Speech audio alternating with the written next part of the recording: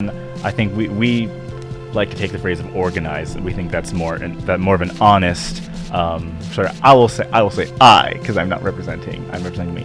I will take the position that God organized matter and organized things and created things. There was matter that was already there. We're not going into ex nihilo. I don't think that's biblical. Well, I believe it most firmly is. That is one of our major issues. Welcome to God is Open. I'm your host, Christopher Fisher. Today on the program, we have Kwaku L. You're going to have to pronounce it for me because I'm terrible here.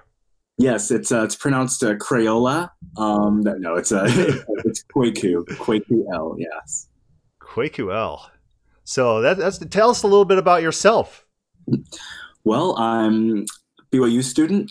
Live in Provo, Utah. I host a talk show called Saints Unscripted, but I also do the Kwaku channel, which is a little bit more me, and I talk about Latter-day Saint theology, and culture, and I sort of try to convince people to become Latter-day Saint or Mormon. You know, that's kind of the shtick, but not so intense.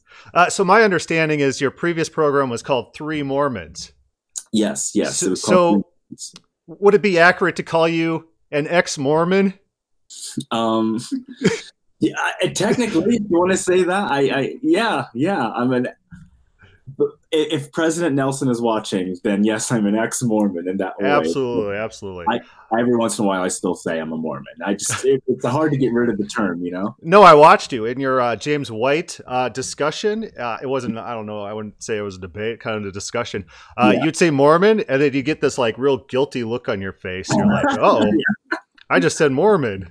And then, so explain to me, I'm like a neophyte when it comes to Mormonism. So what's the difference between Mormonism and LSD? LDS. Oh, LSD, well, let me tell you. possibly a little bit different there. I won't tell you if I've tried both. No. So Mormon is it comes from the Book of Mormon, and people who believe in the Book of Mormon are called Mormons. So that's us, Latter-day Saints. That's Community of Christ. That's FLDS. And there's a bunch of smaller Mormon groups. There's the Church of the Firstborn. I just met a guy the other day who's a part of the Church of the Firstborn. So there's a bunch of different. So Mormon is that encompassing term. Anyone who believes in the Book of Mormon. But then Latter-day Saint, that's the specific denominational title for my church. So we are technically Mormons. We fall under that umbrella. But just to be more specific, we're Latter-day Saints because we don't want, there's differences in theology between us and fundamentalist churches down in southern Utah and Church of the Firstborn and things like that. I didn't know that being a Mormon was so divisive. I don't know. You'd be surprised. Even within our church, there's this kind of online separation on Twitter between two groups called Progmos and Desnats. And Progmos stands for Progressive Mormon. And Desnat stands for Deseret Nation. And they're essentially the super, super right-wing people in our church and the super, super left-wing people in our church. So, yeah, there's divisions. Yeah, it's fun. Oh, that's crazy. I guess everyone has that. So before we get started, here's a quick story time. So I had an interview with Leighton Flowers, and afterwards there was this Calvinist podcaster who watched that interview, and he was all mad at Leighton Flowers because apparently Leighton Flowers, the thing that Leighton Flowers needs to do is if he ever disagrees with someone, he needs to start up by just denouncing that person and commanding them to repent. So you ready? Just bear with me here. Repent! Did it work? Maybe I should have done it louder. He didn't give any instructions after that, so I'm a little bit lost here. Yeah, usually telling someone to repent does absolutely nothing. He told me to repent, so I don't know. I was kind of lost after that too. I'm like, I don't know what to do with that. I'm stuck here. We're at an impasse. But so that's pretty good. So I found out about you because you were on James White's program, and I've been following James White's career for some time, documenting his intellectual dishonesty. Scum of the Earth He's blocked me on Twitter. Oh man, He blocked me on Twitter. I might have deserved it on Twitter because sometimes I'm abusive. I don't know, but I'm pretty sure it's the same reason he blocked me, or maybe his admin on Alpha and Omega. I just asked a question. You get blocked for questions there. I asked, "Is the human part of Jesus divine?" And I get blocked. They say, "Oh, you don't understand the Trinity." It's like I'm not making any claims. I'm asking a question, and then I'm kicked. So I'm out of there. I don't know. Well, So- I know that at least on the YouTube channel, Alpha and Omega doesn't allow comments at all. I've noted that you can't, and I'm not sure why. Maybe I don't know. Maybe they get hacked, or maybe people leave gross links and stuff. But yeah, I know they don't allow any comments, and that seems to be another. That is a classic James White thing. You don't understand the insert whatever is here. At least in my experience with Mr. White, that seems to be a go-to for him. Block all dissent. Just quiet them down. Talk over them. I like that strategy. That's a good strategy. And so yeah, say I've been researching this for 55 years before you were born. I knew Joseph Smith, Koiku. I knew him, and I know all about this. So yeah. I like it. He's like, my Bible's Hebrew. You see that? That's the Hebrew. That means my argument is correct.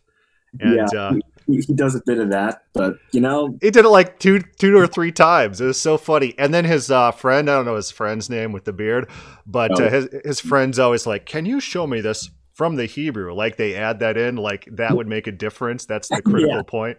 Yeah, as you know, America is a nation of Hebrew-speaking Jews. Everyone who goes to church, we all read Hebrew. Yeah, all those translators of all the English editions, they didn't know what they're doing. There's no need for them. Yeah, there's no correlation between those English words and the original Hebrew. The concepts are definitely not translatable. But I could talk about this forever, but. So here's our goal with this episode. You are not allowed to make your argument. So what James White would do in this interview is he'd be like, "Where's your evidence?" And you'd be like, "Let's turn to Psalms 82." And he's like, "I'm going to stop you right there, and let's go talk about this other thing, my proof text again, as if I just didn't give you a different proof text that you already responded to that is worded the exact same way. And so I'll just give you another one worded the exact same way. And let's skip your proof text that we just asked you for and go back to mine." Yeah, it's so strange. I was very confused by that style because for a minute I know that the discussion, debate, whatever you want to call it, I know it got a little intense, and first I don't think they were expecting me to be the way I was. I think they were expecting me to just sort of listen the whole time and not fire back. And so I think because of that, there was a bit of they got a little upset, and then it turned into, he was like, "Show me." And I was like, "All right, let's open Psalm 82. And then he's like, "The thing Mormonism teaches is that," and they would say something. I'm like, "All right, well, can we get back to," and the funniest time was when I brought up, something from an Egyptian hymn, I believe. And about, multiple God, or about how one of the gods is the creator of everything. And I said, that's the exact language shown in other cultures. And James White goes, "Show me." So I show him. And he goes, "Listen, you can find all the similar language you want." And I'm like, "You're just going to call that similar language? That's the best?" And so, yeah, it was just, the whole thing was this cycle of show me. And I would attempt to, and then it would move on so fast. It's like, I don't really think anything substantial got done in the entire interview. I just think it was kind of a dumpster fire, to quote a couple people. I think he's used to preaching to the choir, and so people listen to him with reverence and they don't respond. So he's not used to like a legitimate dialogue where he actually responds to actual arguments. And one thing that you'll see in him, not that this podcast right now is about James White particularly, but you'll tell him an argument, and the very next debate he'll act like he's never heard the argument before in his life. It doesn't register. Or he'll do a thing where you'll bring up an argument and he'll say, Muslims have told me that too, as if just the fact that another religion recognized something that makes it not true. Yeah, It's Yeah. but it's also a very older generation, very theologically and socially right-wing sort of mindset of, oh, a Muslim said it, and so it's like the wink wink to the audience, disregard. If a Muslim says anything, it's got to be gobbledygook, right? Okay, so James White, he's in a debate with John Sanders, open theist, and John Sanders is like, okay, let's turn to Jonah, and James White's like, Mormons do that. It's like, okay, I don't know. And just the other day, I was actually debating with one of Matt Slick's cronies, and Matt Slick's one of these James White types, and he has a bunch of individuals, and they're like, we look to Isaiah, and we see this language of incomparability. No one compares to God, and so that means all our concepts of God is immutable and above space-time and simple eternity and nothingness. All those concepts are true because look at Isaiah. And I said, well, let's turn to the Pneuma Elish, and we could look at very similar phrases about Marduk. Our problem here is a reading comprehension problem because no one's going to read these texts. They're going to read these little phrases, and they're going to say, oh, the Babylonians, they thought Marduk was eternally simple, immutable, outside space and time, without predicates.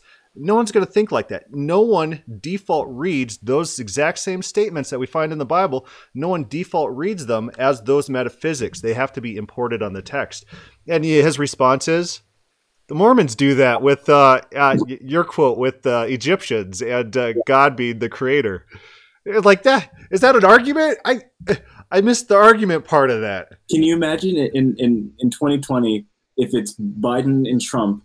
And let's say Biden says something and Trump goes, John Kerry said that exact same thing. And the audience goes, that's true. That opinion was shared by John Kerry. Therefore, it's such a strange argument. I got a meme of Trump drinking water, and then right next to him is a picture of Hitler drinking water, and the quotes, well, well, well. Yeah. You both drink water, that. Guilt by association. It's like these Mormons sound like intelligent people. So that's one of the things that we're going to hopefully talk about today is some of that parallel literature. Now, I'm not an expert on Egyptian religion. I got just the very basics. I know the Pneuma Elish. I've read the Pneuma Elish, and I know some of those parallel statements. A lot of them are about Marduk, and Marduk is actually a created god, and he's described as perfect, and he determines the fates, and he actually ascended to this position. So you have an ascension psalm, something like Psalms 82, which is typically in scholarly literature considered an ascension psalm, where Yahweh is taking control from these other guys. Well, we could talk about Psalms 82 later. I don't want to steal your thunder or anything. But yeah, so we'll talk about that a little bit first. But first of all, give us your best shot. Let's put aside Psalms 82 for just the moment. What else in the Bible, where else do we see this concept that there are other deities that Yahweh interacts with, or maybe sometimes fights with, or there's the idea that there are other gods, although they are not the supreme gods necessarily? So I think a trouble I've run into is whenever I quote the Old Testament, oftentimes even those who may be less Calvinistic leaning, it doesn't resonate with them as much because there's a debate in their head. Are they speaking of false idols or false rulers, pharaohs? Or are they speaking of other heavenly beings? So something I've started to do is draw more from the New Testament. So I'm going to quote mostly the New Testament right here. And what I want people to grasp from the LDS position, not that I represent the church, right? But from the general LDS position, it's that if human beings are to become gods, are to become heavenly beings with some sort of power, then that seems to be the easiest way to explain it. And so then it comes in, do human beings become gods? And I'm going to use the term gods. I'm going to straight up say gods. And so I want to pull a little bit from the scripture here. If you go to, we go to 2 Corinthians 3:18. Verse 18 says, but we all with open face beholding as in a glass, the glory of the Lord are changed into the same image from glory to glory, even as by the Spirit of the Lord. So I think that's a good place to start. You can make the argument if you want that the word image here is not physical; it's purely spiritual. But I would assume both. You would be changed. You would have a perfected body as we see the resurrected Christ, and your spirit will be perfected, purified as you become like God. Another verse would be Philippians 3:20. For our conversation is in heaven, from whence also we look for the Savior, the Lord Jesus Christ, who shall change our vile body, that it may be fashioned like unto his glorious body, according to the working whereby he is able even to subdue all things unto himself. So again, we sort of see this language of becoming like God, and we find this language of body. And I'll just give you one more, so because I don't want to hog too much here. Let me give you a good one. I'm going to give you the best one. Here we go. Revelation 3:21. To him that overcometh will I grant to sit with me in my throne, even as I also overcame and am set down with my Father in his throne. So, there seems to be, and this is just a couple, but there seems to be this theme throughout the New Testament of becoming like God, sitting on the throne, like his body, like his image. Yeah, so 1 Corinthians 15 is all about that. I have a podcast on the Semite conception of the spiritual world, where we're going to be raised with what Paul talks about, spiritual bodies. And so it doesn't seem to me like in Jewish conception, it's like the Greek conception, where in Platonistic metaphysics, the spiritual realm is divested from the material world. Instead, there's overlap. And one person, like Paul says, someone was taken up to the third heaven, whether in the body or the spirit, I don't know. And it's possible to go in the body to that third heaven, because it's not like it's a duality where there's no overlap and one can't interact with each other, but there's considerable overlap between the spiritual and the physical realms. That's my understanding. No, and I would agree. The fun thing is, I was explaining to a friend that this concept, you don't have to believe in the Book of Mormon or that Joseph Smith was a prophet to believe this concept. There are Christians who totally disagree with the Book of Mormon, totally disagree with Mormonism, who believe this. And he was like, I don't think any Christians believe that. Only Mormons are like, no, I promise, you can totally think of that and still believe that. So, yeah, you've heard of Michael Heiser, right? Well, a lot of people haven't. A lot of people, he's like so famous wherever I go. Everyone knows about this guy. Too. He's really taken off right now. And so I'd kind of point to 1 Corinthians 10:20. And Paul's talking here. He says, I do not imply what pagans sacrifice. He says they offer it to demons and not to God. And so very early in Christianity, have you ever heard of Origen of Alexandria? Of course you have. And he wrote a book against Celsus. And Celsus made the argument. He says all these Christians and these Jews, they talk about one supreme God, and they refuse to worship the gods of Rome.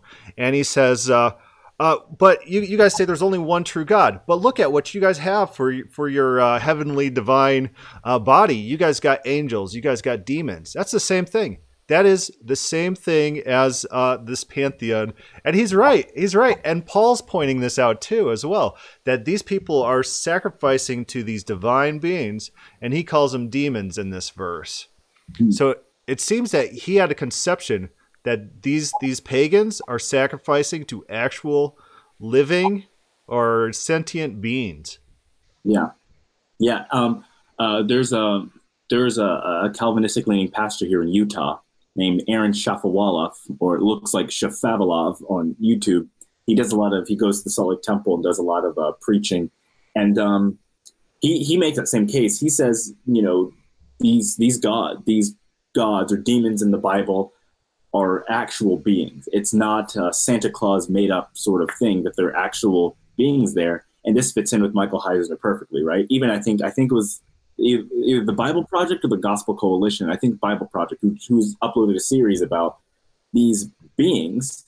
For a long time, Christians have just assumed, all right, there's God and there's angels, and then anything else is just Easter Bunny, Tooth Fairy. Yeah. But we should re-examine that, because they actually there may be these other beings that are working for the adversary, but they're there, and those are the ones that these people were sacrificing to. And so I'm more on that board. Because then the language employed in the Bible where God, makes himself above other gods, when not speaking of heavenly beings and speaking of beings that would be evil, if they don't exist, that's a very weak way to present yourself. You're the most powerful above all the Santa Clauses is not. Yeah. I'm more powerful than all the Santa Clauses. You know what I mean? That's not exactly impressive. But if there's something there, it is. And that language is employed of King Solomon. And he says, I've given you riches. God is talking to Solomon. He says, I have given you riches. No other king compares to you. And so what it's not is it's not this concept of negative theology where there's a difference that there's no comparison whatsoever, and then God is above predicates, above relationships, and it's an entirely different class. But instead, it's more like Wayne Gretzky. He's like a hockey player. I don't know anything about hockey, but I imagine that he's uncomparable compared to me with hockey. Yeah. There's no comparison. Yeah, I agree. So there's a book that's called Act and Being by Gunton, I believe, and he makes this point that even in those passages in which God says, none compare to me, implicit in the text is comparison. So there's the language of comparison utilized when God is saying, none compare to me. And you pointed out in your interview with White, James White, that other religions employ this language as well in their sacred texts. Oh, yeah, yes. So it happens quite a bit. Let me pull some of those up for you. I've got a few here. So this is one I read to James White. It was the 18th dynasty Theban papyrus to Amenhotep II. It says, unique king, like whom of among the gods. Singly unique, without his second. He's the chief of the Aeneid and the father of the gods. I think it's really interesting because we sort of have this, language of, no one else, just our God. So you say, all right, if we can find this language in other texts, then perhaps that shows that this language is a little more poetic than just the easy, dry read.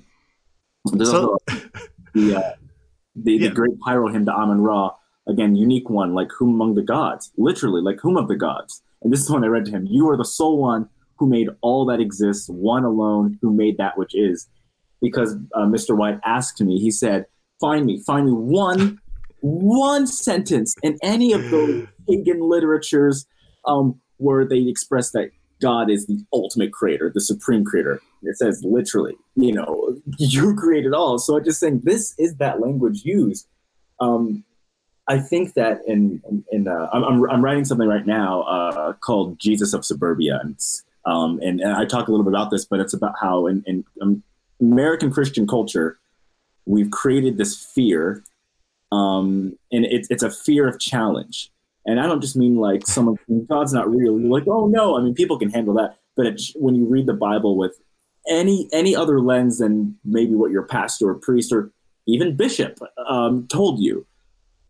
And so these things do challenge, but they don't have to destroy your faith. You can just realize, hey, maybe the Bible, maybe this book that's thousands of years old, compiled by hundreds of people, is maybe a little more complex than Stephen Furtick makes it out to be. Maybe a little more complex than that, right? And the argument is not, as James White thinks, that the Bible is in the same category as these other religions. The Bible is the same category as Marduk and the Enuma Elish. The Bible's in the same category as Egyptian papyri. It's just the fact is that those exact same sentences, when you read them, they don't mean what James White automatically assumes when he reads those exact same phrases in the Bible. So perhaps, just perhaps, hang with me for a second, perhaps that text isn't a very good proof text for his position. And this is his go-to proof text. It's like, this is my proof text. This means my theology. But it doesn't. We don't read that when we find it in different contexts. You have to assume your theology onto the verse rather than extracting your theology out of the verse. And he didn't seem to grasp that concept. And when you challenged him on that, his automatic response is, well, the Bible's a different category. So that means, of course, you're wrong. And he's right? That's what that means? Yeah, I think it's not to be rude. I think it's lazy. I think it's lazy because I find it circular. The Bible's different, so anything else that is similar to it in that language can be cast off because the Bible's different. Well, how do you know it's different? Because it's different. Like, it just seems to be this interesting circle, as opposed to you take someone who may be impartial to any religion. A secular scholar, any secular scholar. The funny thing is, when secular scholars make this comparison, they seem to always have a different opinion than James White. None of them are Calvinists, and I point this out. So here's my conversation with Calvinists. I say, none of these secular scholars agree with you. None of them. And then they'll say, well, they're all biased and they don't know what they're doing. And I said, well, how about we just go grab 10 competent readers? And like maybe we're going over a passage. We'll grab 10 competent readers from the mall real quick and we'll survey them about what this passage means. And then they'll say, oh, those people are all biased too. It's like everyone's all biased. You can't trust the scholars. You can't trust the layman. You have to go directly to the Calvinists for your theology. No one else. They got the reading, so you got to query them. Well, I think that's funny is in the Maxwell Institute right here at BYU, on this subject, you'll find in the BYU Studies articles, they quote non-Latter-day Saints quite a bit, because although many religions do have an exclusivity claim, this is not something that's exclusive to us. I try to make that clear. Is not something that's exclusive to us. And what my friend Jackson Washburn is because he's also been in their program and talked to them a bit, and he's Latter-day Saint too, but he has talked about how James White and really the Calvinist leaning people who are more vocal immediately discredit it by using the word liberal. They'll say, oh, those are just liberal Christians, liberal philosophy and stuff like that. And to me, that's interesting because it's using that word, like it's just the way they use Muslim, right? It's just liberal. It's this wink of like, you can discredit it because if they say this, and they must believe X, Y, Z. You know what their definition of that is? Anyone who takes that position is a liberal. So it's like they're just liberal because that's how you define who the liberals are, is they're the ones who take this this position that there's multiple gods in the Old Testament. Yeah, so it's a little circular again. Well, the funny thing is, 2 weeks after I was on the program, and James White, he talked about the Shema, heroes are our Lord God is one. I went to a congregation called Ami in Salt Lake, and I started talking to this Jewish guy, and he was talking. He's like, well, he goes, yeah, Mormons are nice people. The only reason why I don't embrace Mormonism is it's Hero Israel, Lord our God is one God, and that's why I can't embrace Christianity at all. The Trinity, I can't embrace it. Lord our God is one God. Mormonism, many gods, and I was just going. It's so interesting that James White used that exact verse to proclaim the Trinity. This Jewish guy is using that exact verse to take it down. So obviously, if you take that one verse, right, you ride into battle with that one. And then someone else can totally read it differently. All it takes is the context in which you're raised and the glasses you've got on. And so I know I'm at this point, I've taken a bit of a different approach. And when I talk with people who are more Calvinist, I realize there's a lens they have. And so I have to format the way I say things differently, or else the conversation is not going to go anywhere. Yeah, I got a lot of podcasts on Cal. I don't want to get way too much into them, but that's funny. They call you a cultist, but they really have the cult mindset where they have a very controlled speech, where they have precise definitions, where only the certain elect members have access to the true readings of the text, where if you exit exit the faith, you were never a true Calvinist ever before. A lot of what we would normally identify with a cult, these super secret readings, super secret idiosyncratic readings.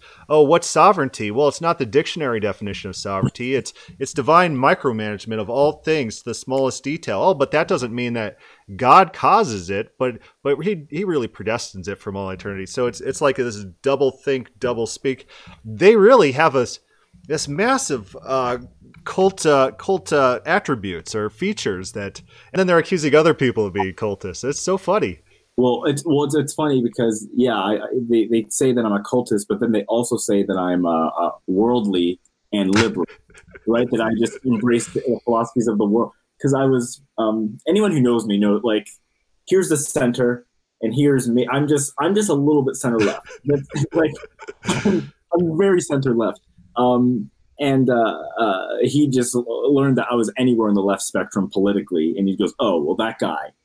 Just completely worldly leftist, also a cultist who only has this bit of information, who only just takes the orders directly from Russell M. Nelson and embraces everything. It's just, which one is it? And the other claim that they also attach onto that is, although I do give them credits, they do say they said, I'm very Orthodox LDS, I am, but they make the claim that that my religion is always changing.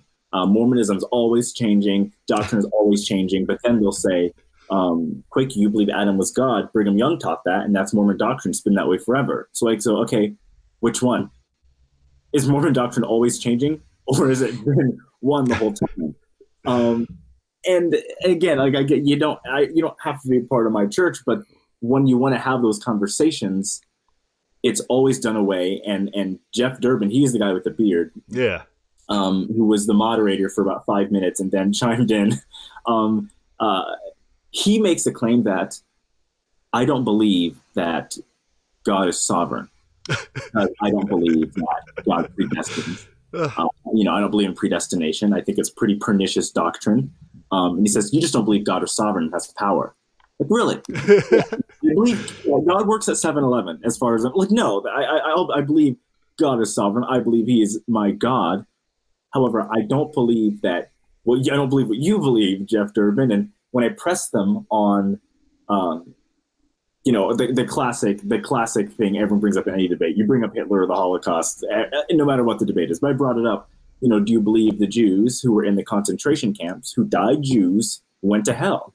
And do you believe that God predestined both of those to happen?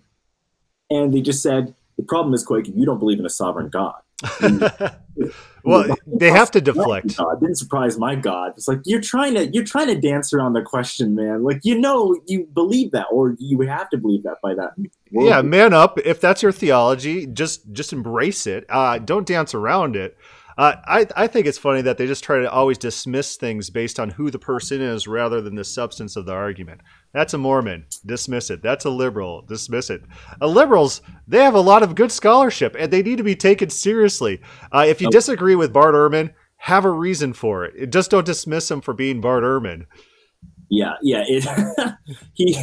the thing is, there's Bart Ehrman books in the BYU bookstore, right? You can say, Bart Ehrman, he betrayed the faith. He's a sellout. He's evil. No, he took a different path. He doesn't believe it anymore because he was raised with a certain Christian lens. And then when he dived into scholarship, he found that lens wasn't true. And I assume he just couldn't reconcile the two. And he left. That doesn't mean the work he's done isn't true. When you're quoting verbatim sources from the ancient world, that's what you're doing, right? It doesn't matter your backstory. And so, I feel for you. I feel for your frustration. So I got pulled up this verse, and this is in Exodus 12:12. And I like the Old Testament. I know you like to go to the New Testament to look at their theology there, but I see Paul as a Jewish scholar of the Old Testament. I see Jesus as a scholar of the Old Testament. They really embraced the Old Testament doctrine. So if someone's going to make the argument that the New Testament's offering substantially new doctrine, they have an uphill battle. They need to make the case positively rather than just assume it. And so we're looking at Exodus 12:12. It says, "I will pass through the land of Egypt that night. I will strike all the firstborn of the land of Egypt, both man and beast, and on all the gods of Egypt I will execute judgments." That seems kind of weird if these gods are just maybe concepts. Maybe he's attacking the concept of Amun-Ra. Maybe he's attacking the concept of, or if they're just lifeless idols. That it's a strange statement if they're not actual beings that the Egyptians served, that he is inflicting punishment upon. Mm-hmm.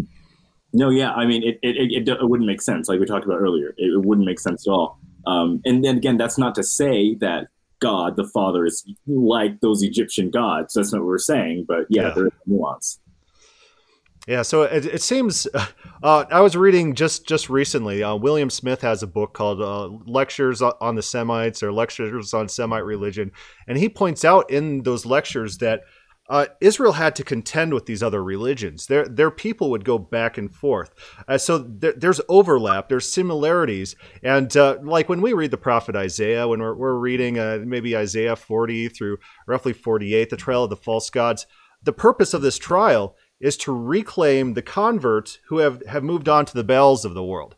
They thought it expedient to switch religions. They were comfortable switching religions, and the argument for coming back was not, God is eternally sovereign and he controls all things and he micromanages everything just because of the nature of what God means, and eternally outside of space and time and immutable. That's not the argument going on there. It's God is powerful. God can do things. God is more powerful than these other gods. Let's see them do what I do. And what I do is I say something and then I do it. These other gods, they can't do that. They might be able to take credit after the fact, but I say something and I do it. So I'm powerful and these gods are not. And that doesn't seem like what the Calvinist mindset would be. This eternal God that's micromanaging everything, that's sovereignly controlling every leaf drop. I hate to use the word sovereignty and try to cede that linguistic territory to the Calvinists, because that's not what sovereignty is at all. Well, and the strangest thing is there's no point in there actually being these scriptures to learn from if God has predestined everything, right? There's no point in, and when they grab them to say, you know what, Kwaku, I want you just study the Bible. Just study. I do. No. Really study the Bible. Just read what the Word of God has to say, and your mind will be changed. So if my mind is never changed, then if I've just been deceived. Like, right, okay. So who deceived me? Well, you did. All right. Was I predestined to be deceived? Yes. So who originally deceived me? And there's like a pause. And it's to God's greatest glory, everything that happens, of course. You know, or the funniest thing is, I talked to a Calvinist, and I said, hey, I believe in the Book of Mormon, you don't. Did you believe God is sovereign? You believe God predestines everything? He goes, absolutely. It's like, okay, every single word printed in the Book of Mormon. Do you believe God predestined every word in the Book of Mormon? Well, yes. So we both believe God is essentially the author of the Book of Mormon. No, of course not. But it's true. So I don't know. Jesse Morrell just had recently, he had a response video to James White, and he calls the guy effeminate. He's like, I think this guy might be a homosexual. And James White gets all triggered on Twitter. He's like, this guy's calling me a homosexual. That's pretty cruel of God to eternally predestine all these homosexual insults towards James White. Well, yeah, I mean, God did. That's what God wanted. Why is God doing this to you, James White? No one knows. I can't explain it. And everything leads to his will. Well, I love that. Yeah, he said, how terrible would the world be if there was purposeless evil? But if God predestined sex trafficking, that means it has a good purpose. Yeah, why don't you tell that to the people who are in trafficking? Yeah, how do you go and tell them, you know what, this all works to the good of God? They're going to be like, yeah, there's really nothing good about this. I'm going to tell you, it's such a, I think it's very small-minded. It's just like they were never. It's like when you have a high school relationship and the girl breaks your heart, And you go, "You never loved me to begin with." Like, oh, take it easy. It's the same thing. Like, you were never really. There's a lot of insecurities. It's insecurities. If God doesn't control everything, how can we be assured of it? How can we be assured of our own salvation? It's like, what is that an argument? I wrote an article that Apologia and did a review of on air called "The Insecurity of Calvinism." And I use the word because to me it is the most insecure, to quote Trump, snowflake kind of Christianity. It's very, very, very insecure, and God is not presented as strong or beautiful. He's presented as petty and insecure and angry and So the one Calvinist, he's like, if God could change, how can you trust God? I said, do you trust your wife? He wouldn't answer. He didn't want to answer. There's not a good answer to that. Yeah. But so we believe here on God is Open, second chances. Ever watch that Tosh.0? Tosh.0, you've ever heard of that? And there's web redemptions. And so I'll set the scene for you. You're sitting in front of James White. He says, give me some evidence that there's multiple gods in the Bible. And you say, let's turn to Psalms 82. And so I'll role play a little bit. I'll be James White. Before you get to that, let me turn to this other verse that's functionally similar to this previous verse that I already gave you. And also, by the way, my book here in front of me is in fact Hebrew, and we'll probably not get back to Psalms 82. Now your turn to jump in. So I say let's go right back to Psalm 82. I know you wrote books. I know you wrote books. You promote them all the time. I'm not really interested in them, to be honest with you. But let's go to Psalm 82 here. Specifically Psalm 82:6. I have said, ye are gods, and all of you are children of the Most High. Before we continue, I want us to cross-reference that with John 10, verse 33 through 35.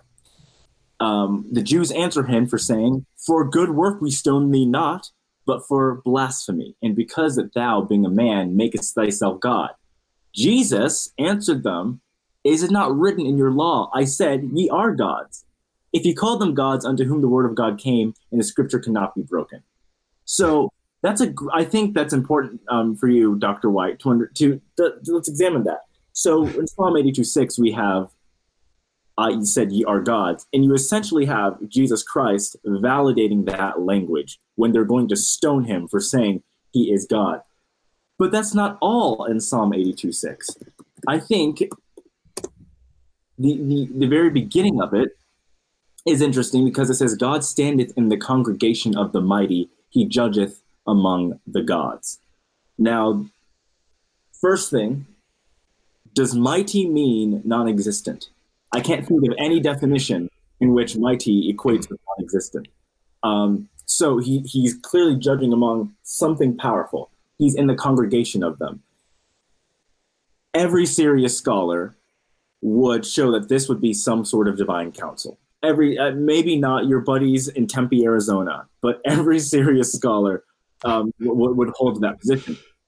Yes, that's also found in other cultures around at the time, in other religions. It seems to be a theme. There are these heavenly beings, these heavenly hosts, this divine council, and God is at the head of it. James White hat back on.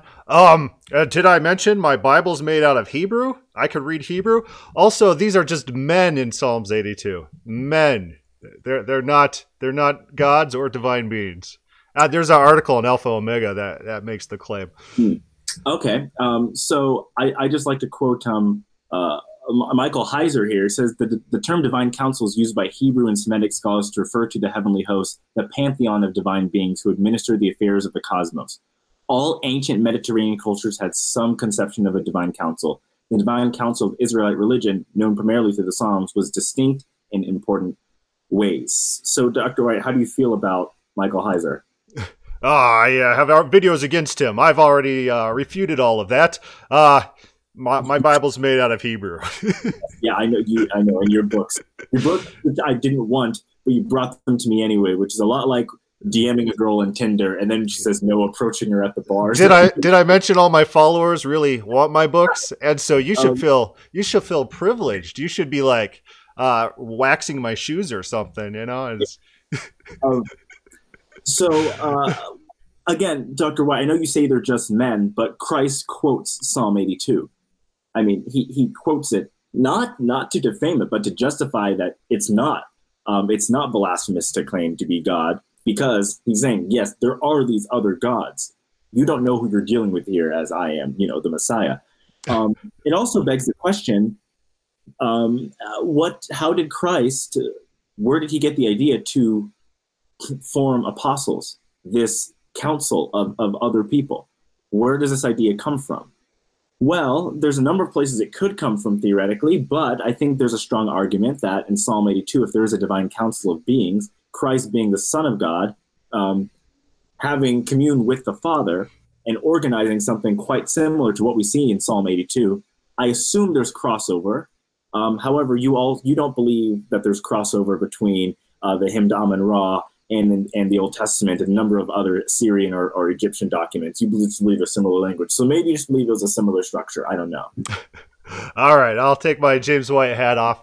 Well, so Psalms 82, the language is, people claim these are men, but Psalms 82:7 seems to refute that. It says, nevertheless, like men, you will die, fall like any prince. So if these are kings, he's saying you will die like kings, you will die like kings.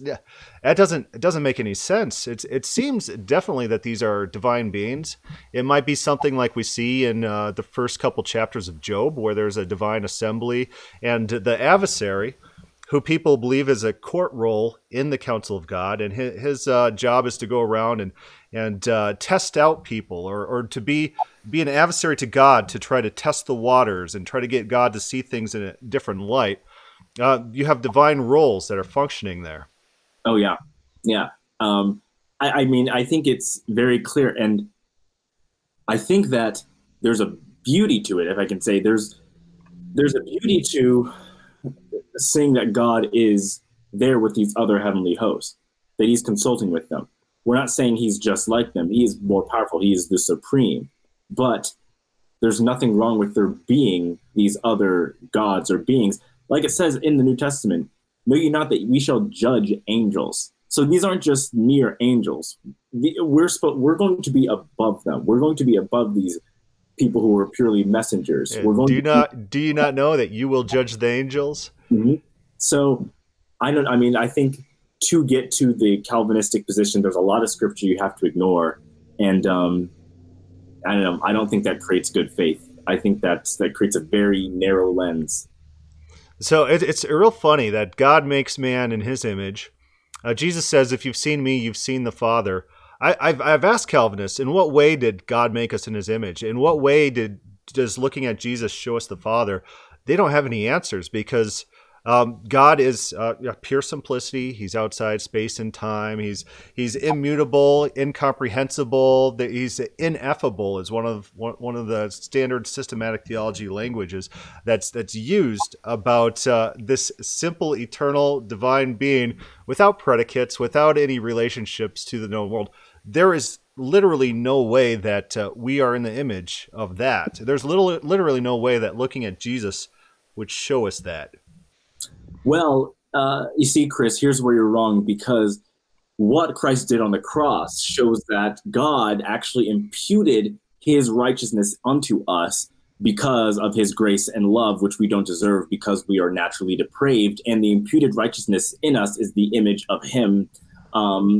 And that's exactly what we see. Well, I would say, what about Genesis 3:22? And the Lord God said, behold, the man is become as one of us, to know good and evil. This is before the cross. The white hat. The Bible's in Hebrew. The Bible's in Hebrew. I was talking to this Calvinist just today. Literally today, we're talking about this. He's become like one of us to know good and evil. And this Calvinist thought that God was above. Oh, sorry about that. Sorry.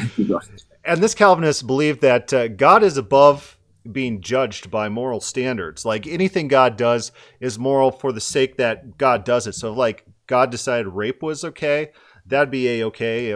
Killing all sorts of, whatever, no matter what God does, it's moral. It's like, what does that mean though? That man has become like us to know good and evil. Is there a standard? Where did this standard come from? And how does man have access to this standard if this standard's arbitrary?